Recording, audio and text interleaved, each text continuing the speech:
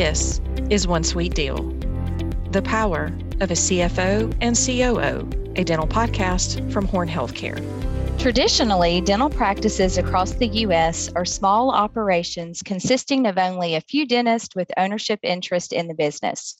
According to the Journal of the American Dental Association, today, private practice ownership for dentists is steadily declining across all age groups. The journal also shares that employed dentists are actually quite happy. This is primarily due to facts that the success of the business is the responsibility handled by a professional office. Many dentists, not just graduates, are looking for options to manage work-life balance. They are choosing to eliminate unnecessary stress that may be caused due to the increasing cost of dental school, as well as the price to set up a practice. Add to that the stress of managing your own business and running a practice that is financially successful. Hi, I'm Chrissy Leggett, your host of today's episode. Joined with me is Dr. Ben White, former corporate dentist who turned to private practice. He is now the owner of White Smiles General Dentistry in Pensacola, Florida. A fun fact about Dr. White is that he's the official team dentist of the Pensacola Ice Flyers. Who knew that Pensacola had a hockey team? When I think of Pensacola, I think of the beach, definitely not ice. Dr. White, thank you for joining us today. Chrissy, thank you for having me. I appreciate the opportunity to share my story. Absolutely. I'm excited about today's topic and really look forward to digging in. But before we do, I would also like to introduce Adam Chronister. Adam is a former branch manager of Patterson Dental, so don't hold that against him if you don't use Patterson. Adam also owns Pelican Point Advisors and is a Horn Dental consultant.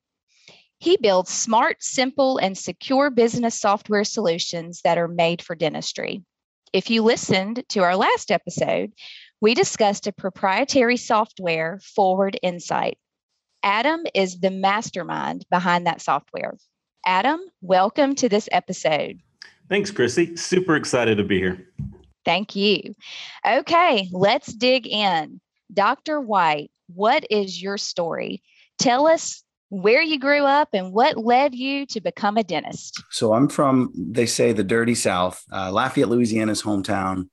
No dentist in the family, but I was basically working in advertising sales and really hated my job. And my wife told me one day, you need to make a change. And she was right. And so a lot of soul searching, and I landed on some form of medical and ended up in dentistry. And the thing that I think the feather in the cap that tilted me towards dentistry was it's an art form, but it's a functional art form. The motto that I live by is, my patient's mouth is my canvas, and the Picasso that I create is also able to eat a cheeseburger. So that part really excites me. A good mix of science and a good balance of functionality, but also aesthetics and making things look pretty. But then the icing on the cake is, you're helping someone smile. And that's where I get my fulfillment.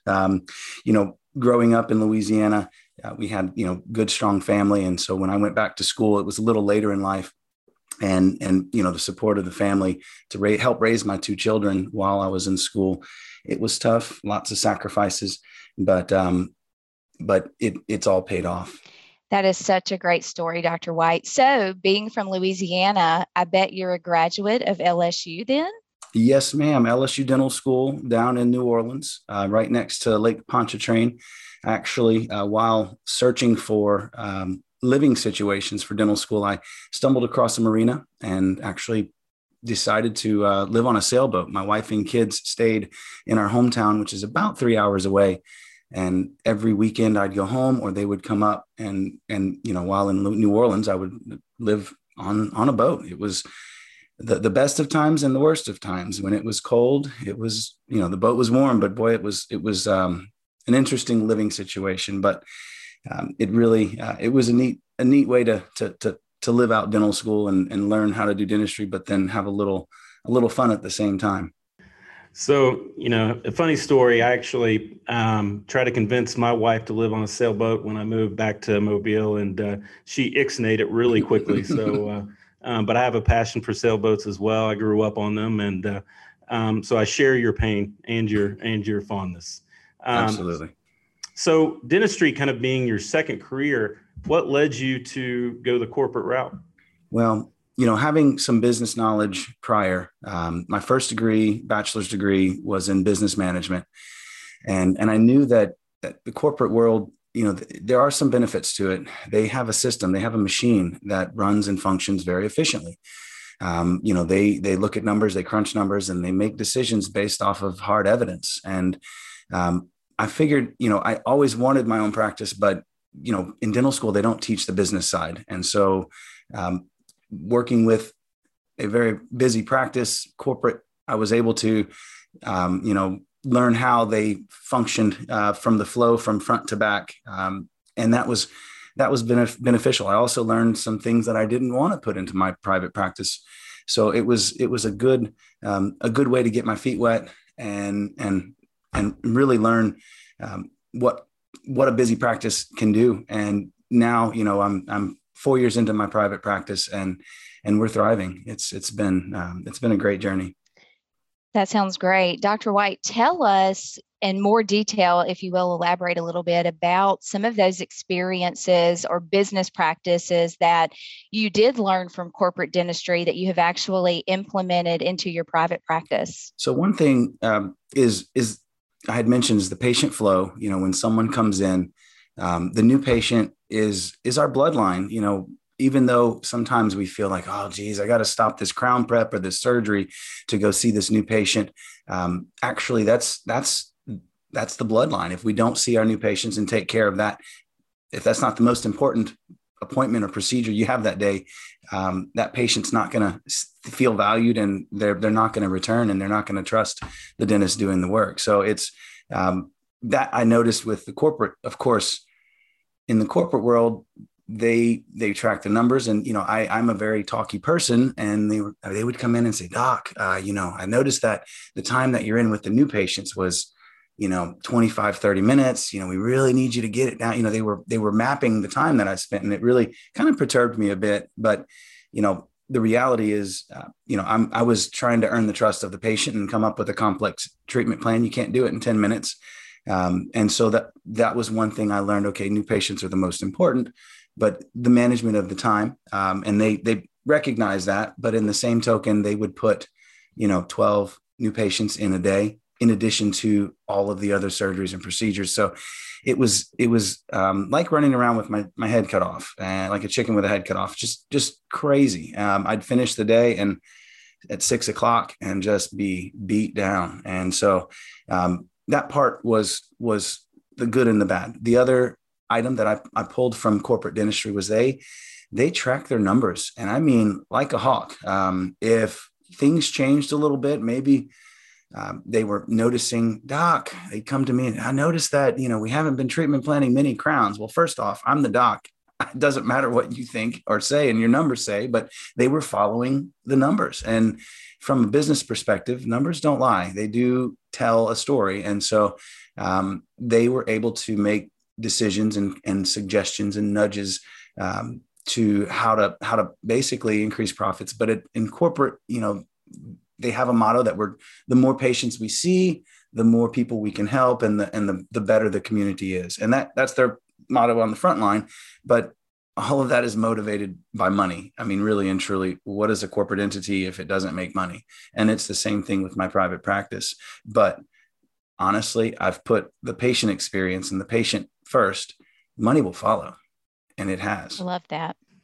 So absolutely. And I think corporate dentistry is fantastic at teaching business principles, which most dentists do not get in college. You're a rarity in the fact that you have an MBA before you became a dentist. But one thing I see that there is kind of less and less of in dentistry, and I've been in this industry nearly 12 years, is I see less mentorship outside of the business side of it. Was there any mentorship that you had while you were in corporate dentistry? Or? So that's a good question. There was mentorship, and I almost feel, looking back now, that it was almost like a cult mentorship, like, here's how to drink the Kool-Aid. Here's how, they would show you how you can make really good money. And that was great. But I felt like at the end of the day, sometimes the person that was getting shafted was the patient, because the experience wasn't positive sometimes. The mentorship was, I think, lacking. Currently I'm actually housing this summer 2 dental students from Boston University, 8 weeks, and their school requires from freshman to sophomore year that summer they spend 8 weeks in a dental office. And so I've got, 2 flies on the wall running around with me, just watching, learning, getting the real experience, because like you mentioned, school can only get you so far. And especially in dental school, we're learning to be proficient with our hands, creating the smiles that we do. There's little time for the students to get, a business knowledge. And there's a couple classes. It's just kind of like, oh, this is business, and it's just barely brush stroking the subject, very shallow. So yeah, there is definitely a need for some way that a mentorship, I think a mentorship program would have helped me even more, because there's been sleepless nights, when you start a practice from scratch, as I did. You don't know, oh, wait, I need to get a certificate for my x-ray machine. Oh, I didn't know that. Thank you, Department of Health. Let me hurry up and pay this. It was only $75, but I didn't have this piece of paper. And so those little things that, mentor would have said, hey, by the way, get your papers in order before you open the door. So yeah, I think it would be definitely helpful. Well, number one, it's awesome that you're taking the time to mentor, a couple future dentists. So, kudos to you for that. Thanks, Adam. Was there a certain time or a certain moment where you said, I'm going to open my own practice and today's the day? Well, there was always a draw in my heart to have my own practice from the get-go. And I had a master plan. I never communicated that plan, because I knew as soon as the corporate entity realized I wasn't drinking the Kool-Aid, I wouldn't be their brainchild. They would have put me on okay, he's not our guy. And so, and actually when the word got out that I was building my practice, exactly that happened. That next day they came to me, sorry, the opportunity here is no longer, you can go work in our office in Panama City, which is, a good 2 hours from where we live. And it was like, whoa, oh, geez, wow. Okay. So obviously at that point, I was trying to expedite the construction and get the hell out of Dodge. But there was always a desire in my heart to go private. That just, and the thing that I hated about the corporate, we would work a lot. There were Saturdays, Monday through Friday, and then one Saturday a month, maybe 2. It was brutal. I work right now 8 to 4, Monday through Thursday. I do 1/4 of the dentistry that I used to do in the corporate setting, and I'm making the same, if not more money, on in return. So there is a lot other work, that 1/4 of dentistry. I'm not just going home, but now, we have other items on the agenda, like managing a practice, hiring and firing, tracking the numbers. Can I buy this piece of equipment? Those things that you don't have to think about in corporate. They've got the answers for you. Absolutely. Thank you for that, Dr. White. So if you could go back in time to dental school, what advice would you give yourself? If I could go back, I would definitely I would live on a sailboat. I wouldn't change that. Part of me wants to say I would have jumped into private practice sooner because of the struggles that I received working really hard. But I wouldn't have learned some valuable lessons. So even though maybe I've made some unwise decisions, out of those have come some lessons, and that's valuable. So I would tell myself to keep my mouth shut about my practice, because that secret got out a little too soon and it kind of forced me to play my card. But really and truly, I think if I would have sought out a mentor, someone that wasn't in the corporate setting, I believe that would have someone like I'm doing with these dental students right now that can sit down with me and cut to the chase and be honest about these experiences, because the mentor I had in corporate, it wasn't honesty. It was slighted. It was weighted. His recommendations were biased because he was the owner of the local practice, the region. And if I was successful, he was, he had his hand in the pocket. So, having that intelligent and non-biased advice would have helped a lot. Sure. Dr. White, what a great story. And thank you so much for sharing it with us today and with our listeners. Chrissy, you're very welcome. Also, Adam, thank you for collaborating with us. You really helped to challenge the pros and the cons looking at corporate dentistry compared to private practice. Absolutely. If you're listening to this episode of One Sweet Deal and would like to meet Dr. White, please let us know. You can call me at 601-620-5107. Thank you for listening to One Sweet Deal, a podcast from Horn Healthcare. One Sweet Deal is produced by Horn LLP. Stay tuned for more episodes coming soon on Apple Podcast, Google Podcast, and Spotify. To learn more about Horn, visit hornllp.com.